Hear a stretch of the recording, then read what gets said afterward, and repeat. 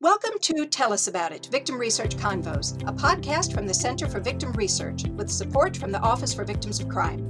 On each episode of Tell Us About It, we talk to researchers and practitioners about their work, the tools being built for use in the field, and how we can work together to build an evidence base for victim services.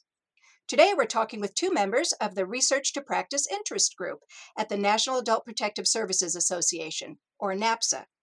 With me are Marianne Liu, Assistant Professor in the School of Nursing within the Center on Aging and the Life Course at Purdue University, and Mariah Friark, Assistant General Counsel for the Commonwealth of Massachusetts Disabled Persons Protection Commission. Welcome to you both. Let's start with learning a little bit about NAPSA and the role that each of you have within the organization. Marianne, why don't you start? Absolutely. So NAPSA, the National Adult Protective Services Association, is a national nonprofit organization with members in 50 states. So NAPSA provides adult protective services, which I'll refer to, as APS. So the APS programs a form of sharing information, solving problems, and improving the quality of services for victims of older and vulnerable adult of mistreatment.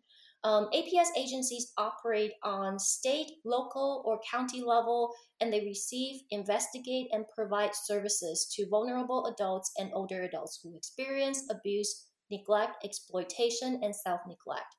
So our NAPSA Research to Practice Interest Group is one of the NAPSA's committees. So we have two co-chairs. So Carol Dayton represents the practitioners, and myself, Marianne Liu, I represent the research part of the arm. So as a researcher, my academic affiliation, as mentioned, is with Purdue University. I am an assistant professor. I'm trained in psychology, and I'm working, at School of Nursing. So as our co-chair structure shows, our group welcomes both practitioners and researchers. Members of our research group include current and retired APS administrators, practitioners working on vulnerable adult and justice issues, federal government officers, agency researchers, and academic researchers, and we welcome new members interested in vulnerable and older adult justice issues. And Marianne, how long have you been part of this interest group? Or even how long have you been with NAPSA? So I joined the research, this interest group back in 2013, I believe, and I became one of the co-chairs in 2014 when the research co-chair retired at the time. Okay. Mariah, how about you? What is your connection to NAPSA, and how long have you been with the organization? So I've been a member of NAPSA and the Research to Practice group for a couple years. I want to say 2015, 2016, something like that. So I'm one of the attorneys at the Disabled Persons Protection Commission in Massachusetts. And Massachusetts is unique in that we have a bifurcated APS system. So my agency has jurisdiction over adults with disabilities between the ages of 18 and 59 who are abused or neglected by their caregivers. And then there's a separate state agency, the Executive Office of Elder Affairs, that handles abuse of older adults. So, and that kind of ties to my role in the Research to Practice group. I'm obviously not a researcher. I'm very much a practitioner. So mostly I participate by listening and thinking about things and maybe providing input from my perspective as a practitioner.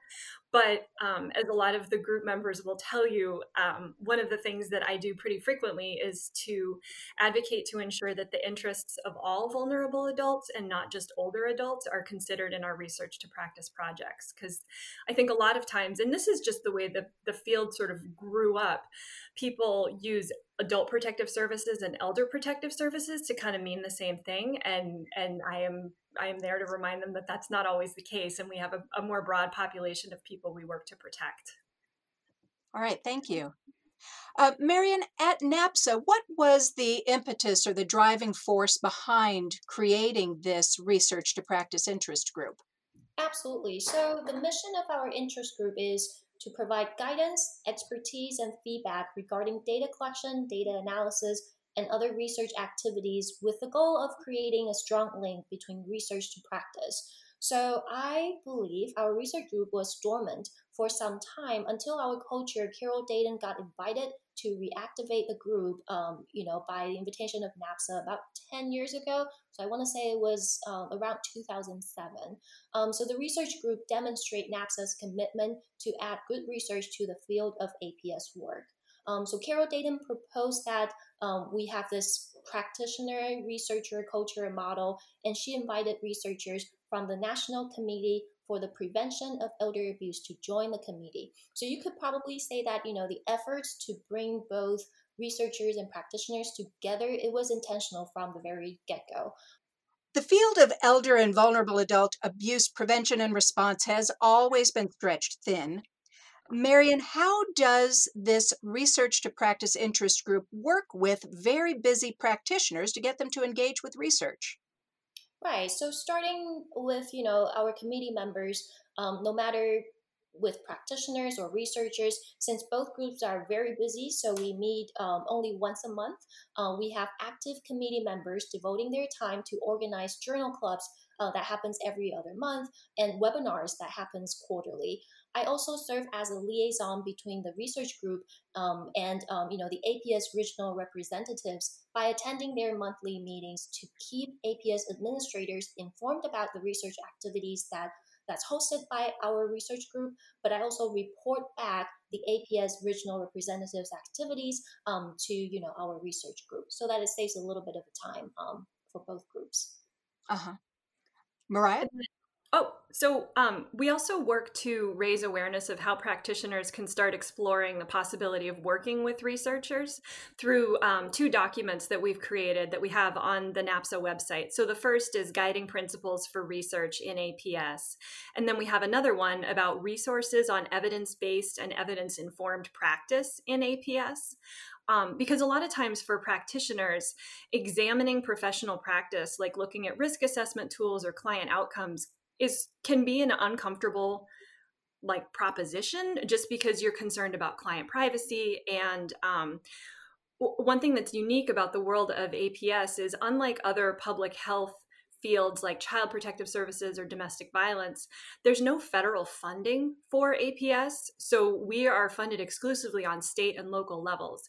And practitioners fear that if research is done, there might be the outcomes of that research might be something that's perceived as negative, which could then negatively impact funding for APS, which is already pretty limited.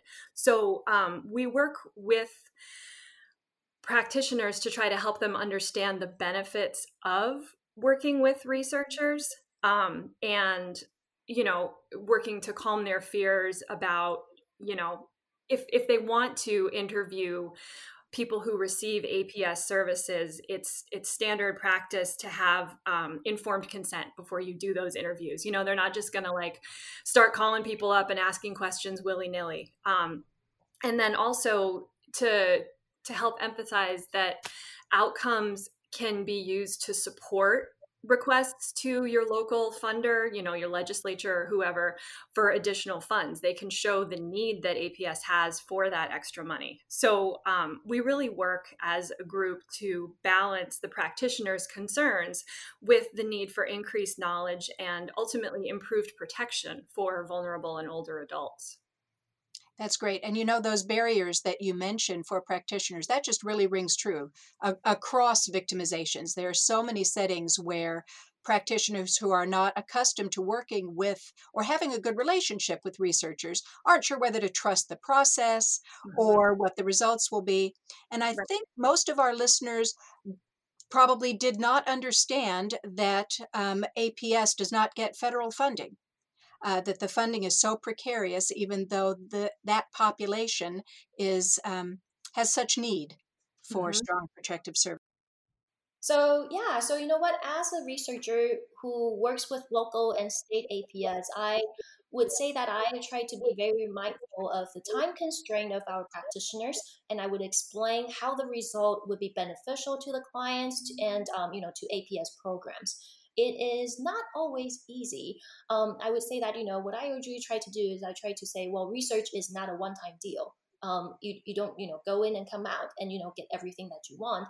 It should be a collaborative process to learn from each other. So what as a researcher, I would try to make sure that I envision the risks that might come, the way of APS, and I try to explain that as clearly as possible, as I can to APS. And then as a practitioner, I personally really realized the practical importance of research when I started writing grants. I just noted that there's not a dedicated federal funding stream for APS, but there have been a couple rounds of grant funding. So 2015 was a big deal because that was when the first round of funds became available. And I had a really tough time writing our problem statement because I'm not a researcher. So for me, there was so much about our proposed project that was intuitive. Of course, people with disabilities are more vulnerable to sexual abuse. Of course, people with intellectual or developmental disabilities would benefit from trauma-informed services after abuse. Of course, a collaborative approach to service provision is going to work better than one agency trying to solve all these problems. But my executive director told me that federal funders would not be swayed by my internal logic, and I needed to find some sources. So that was when I really started paying attention to the research that was out there. Any successful grant application needs to be grounded in something. And I struggled because there's not a lot out there on APS or on abuse of vulnerable adults. And there's even less available on abuse specifically of our population of younger adults. A lot of it skews toward abuse of older adults. So now I've got a standard footnote that I include in the grants that I write, explaining that, the research we're relying on isn't on point and it is not exactly up to date, but it's what I got. It's what's available, and it's the best I can do. So for me, having more research that does specifically address the issues that we're having and that has been generated even in the last decade is something that's really exciting. Those were all excellent points. Now let's talk about the researchers. Marianne, as a researcher and as someone who works with researchers, how does the Research to Practice Interest Group, or NAPSA, help researchers understand the context or the practice side of what they're researching so that they're looking at the right questions or they're understanding what they're seeing? How do you even broach that? That is a fascinating question because that's part of it. That's kind of what I do as a researcher. But I guess I can start with what our committee's efforts are. So in addition to the documents prepared for APS programs, our group also developed this document called Stages of Research Collaboration with Adult Protective Services Organizations. So it would be kind of like a researcher's guide to understand how to start working with APS. Just kind of my personal point of view would be that researchers should understand APS practitioners' time constraint and fear of research that Mariah just talked about, be collaborative partners, and conduct mutually beneficial studies. So stepping outside of the ivory tower and really listening to what APS wants to learn is very critical. Because in the real world, researchers, we should listen, right? So, I would really not want to hear any of my collaborators, researchers saying anything like, oh, I know what APS should do. Let's go ahead and see if they're doing it, because that's just, ignorant. One research project that I'm working on now actually started because a researcher reached out to Nancy Alterio, my agency's executive director. In early 2018, Joe Shapiro did a national public radio series called Abused and Betrayed about sexual abuse of people with intellectual and developmental disabilities. And this researcher is a professor of computer science, and he had heard the series, and he was so shocked by what he learned that he started to think about how he could use his skill set to do something about it. So he had some ideas about how technology could be harnessed to try to help people with disabilities recognize, report, and respond to abuse. And so that right there is a really great tip for researchers. He reached out to some of his connections who were able to point him in the direction of the Disabled Persons Protection Commission. And we put it in a grant application, and we're 2 years into this project. And one of the best things about working with this researcher, the co-researcher he brought on in their team, is that they know where their expertise lies, and then where it ends.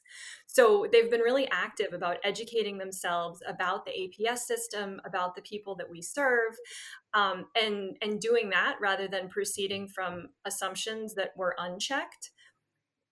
So the team had come in with ideas about a possible project, but they've been able to be humble and flexible enough to tweak those ideas to make sure that they work for our reality and the reality of the people ultimately that we serve.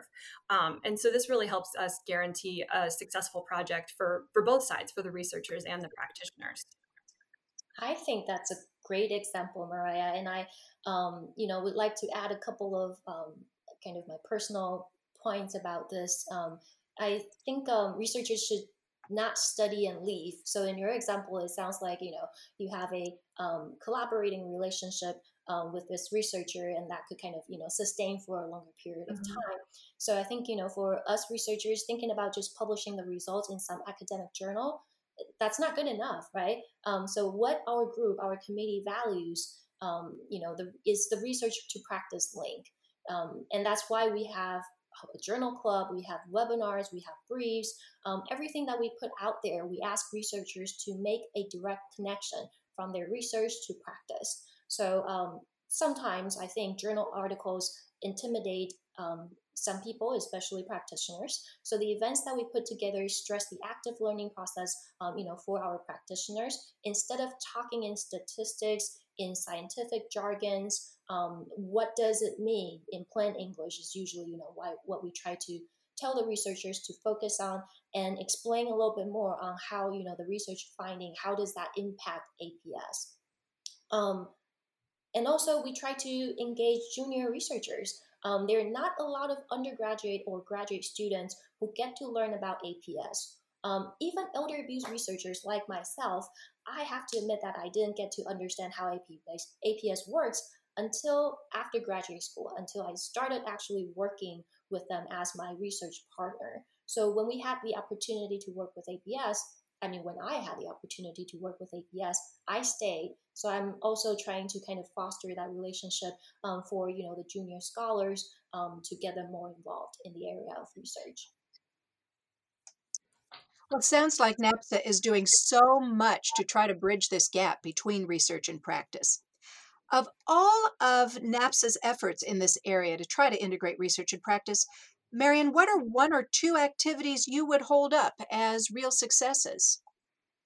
I'm so excited to talk about this because, Mariah and I, we have been, involved with the NAPSA's research committee for the past couple of years. So we have our quarterly research to practice webinars, and we have our bi-monthly journal club meetings that brings researchers and practitioners together. So when we bring the two groups together, we're talking about research so they can, practitioners can learn from researchers, but also at the same time, researchers learn from practitioners on what's important, what to be valued, so on and so forth. In recent years, we also have been hosting this informal networking session at the NAPSA's annual conference. So in the past couple of years, this networking session has been sponsored by NCCD and Female Foundation. So we aim to make research accessible to the NAPSA attendees, but also at the same time, where this is where practitioners and researchers, they can meet in person and to chat about what they would like to learn and how to accomplish the goals together. So as you can probably tell, this year is going to be a little bit tricky in terms of our upcoming conference in November. Due to the pandemic, the conference is going to be virtual. Marion, what are some of the current hot topics in research about abuse of vulnerable and older adults? Ooh, my. Where to start? The kind of the maltreatment or mistreatment studies they're very complex. There are many types of abuse, from physical, sexual, psychological, emotional, financial exploitation, fraud and scam, caregiving neglect, self-neglect also included. So the consensus on how these types of abuse, the definition of them really vary. So that's, the first challenge already. And not to mention, depending on what types of abuse are you going to study, is self-neglect going to be part of it or not? Because there's no perpetrator or abuser. Those are all really, some of the first things that, conducting a research project, that would be some of the first things to decide. But also the definition of abuse, can it be different across cultural and racial groups? Possibly, right?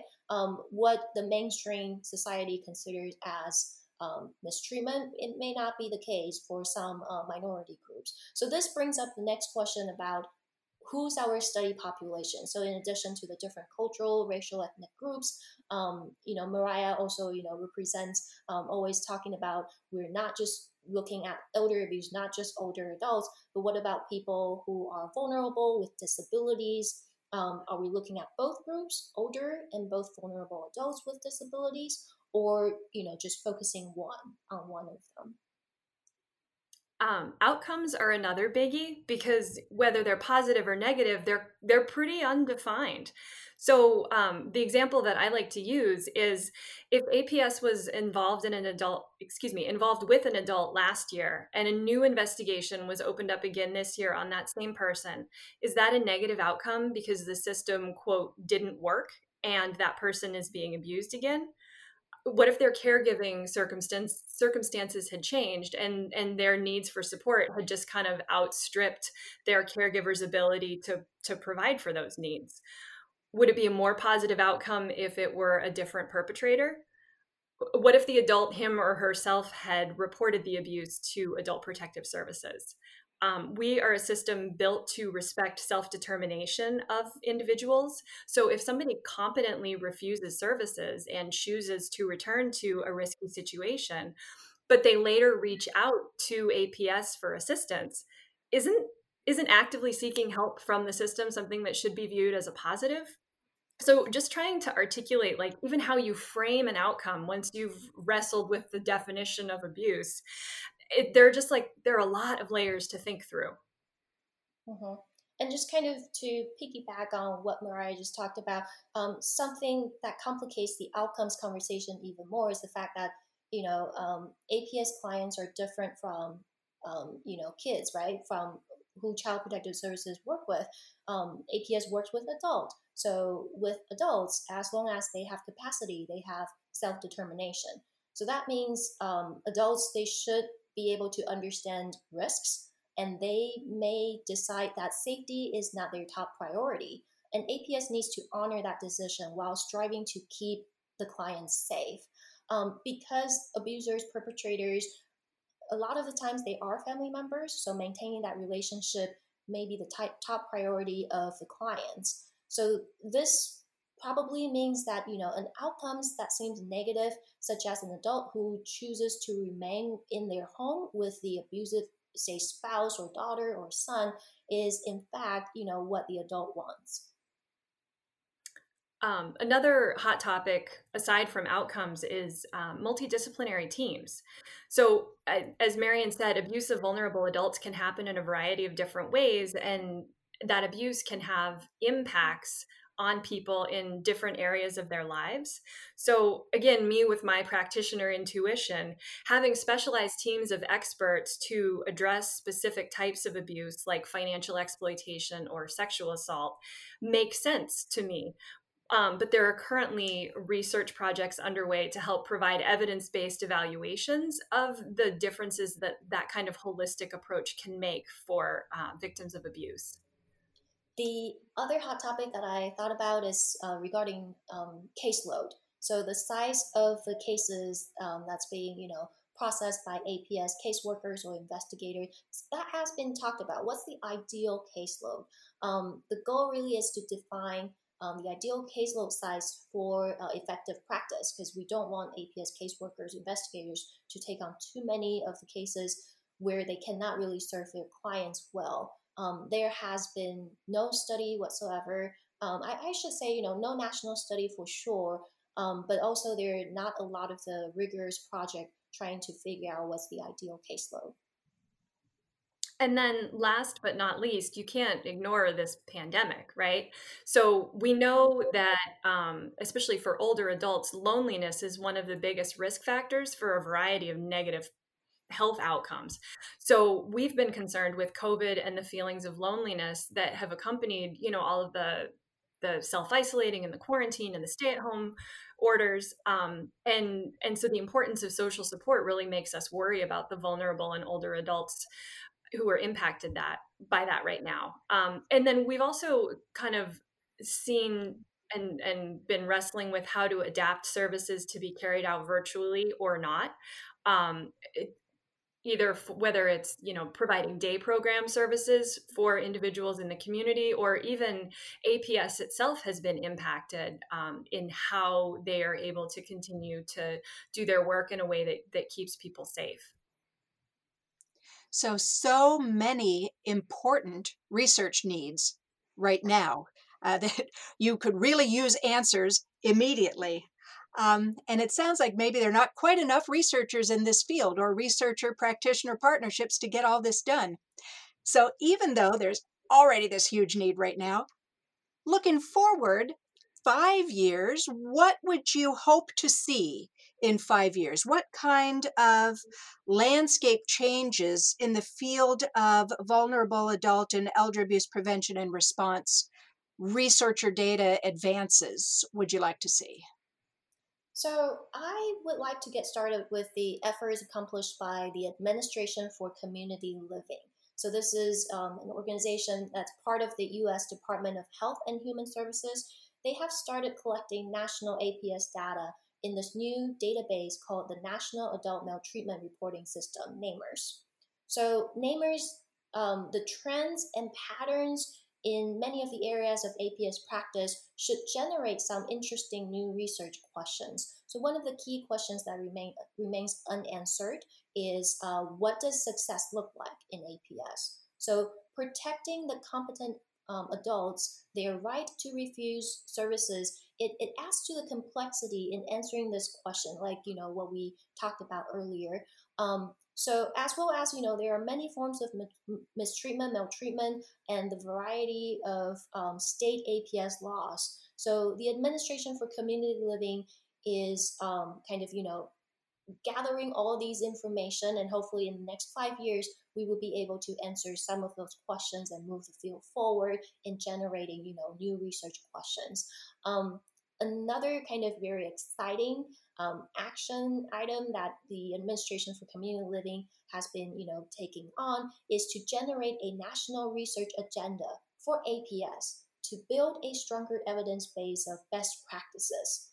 So this represents the comprehensive look at the research needs of the APS field, in which many of the audiences from APS all the way to the public, all of us have provided input on this agenda. So we're hoping to see that in 5 years, many of the research projects will have full funding and be initiated by practitioners of interest and curiosity in terms of questions they want answers for. So creating and maintaining the culture of curiosity is essential to generate a successful search for answers. My agency, the Disabled Persons Protection Commission, gets excited about research that acknowledges the different needs of the populations, the different populations that are protected by APS. So for a lot of older adults, moving out of the family home is defined as a negative outcome.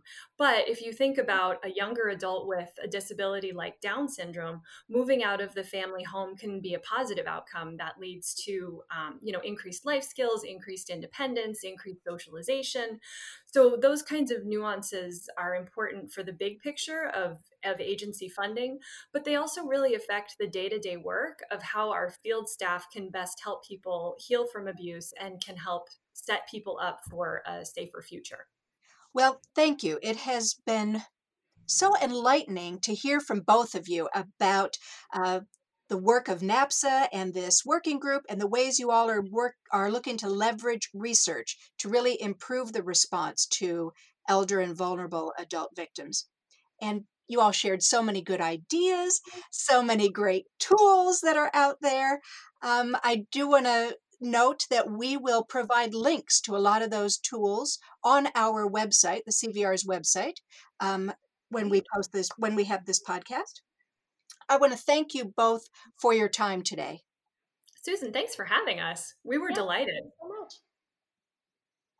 We hope you enjoyed this episode of Tell Us About It.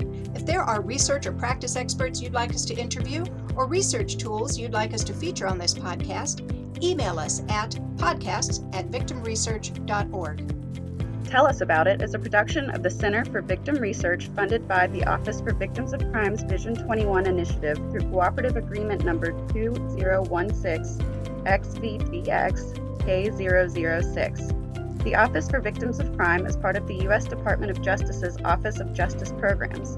However, the points of view and opinions discussed on this podcast are those of the host and expert contributors and do not necessarily represent the official position or policies of the U.S. Department of Justice.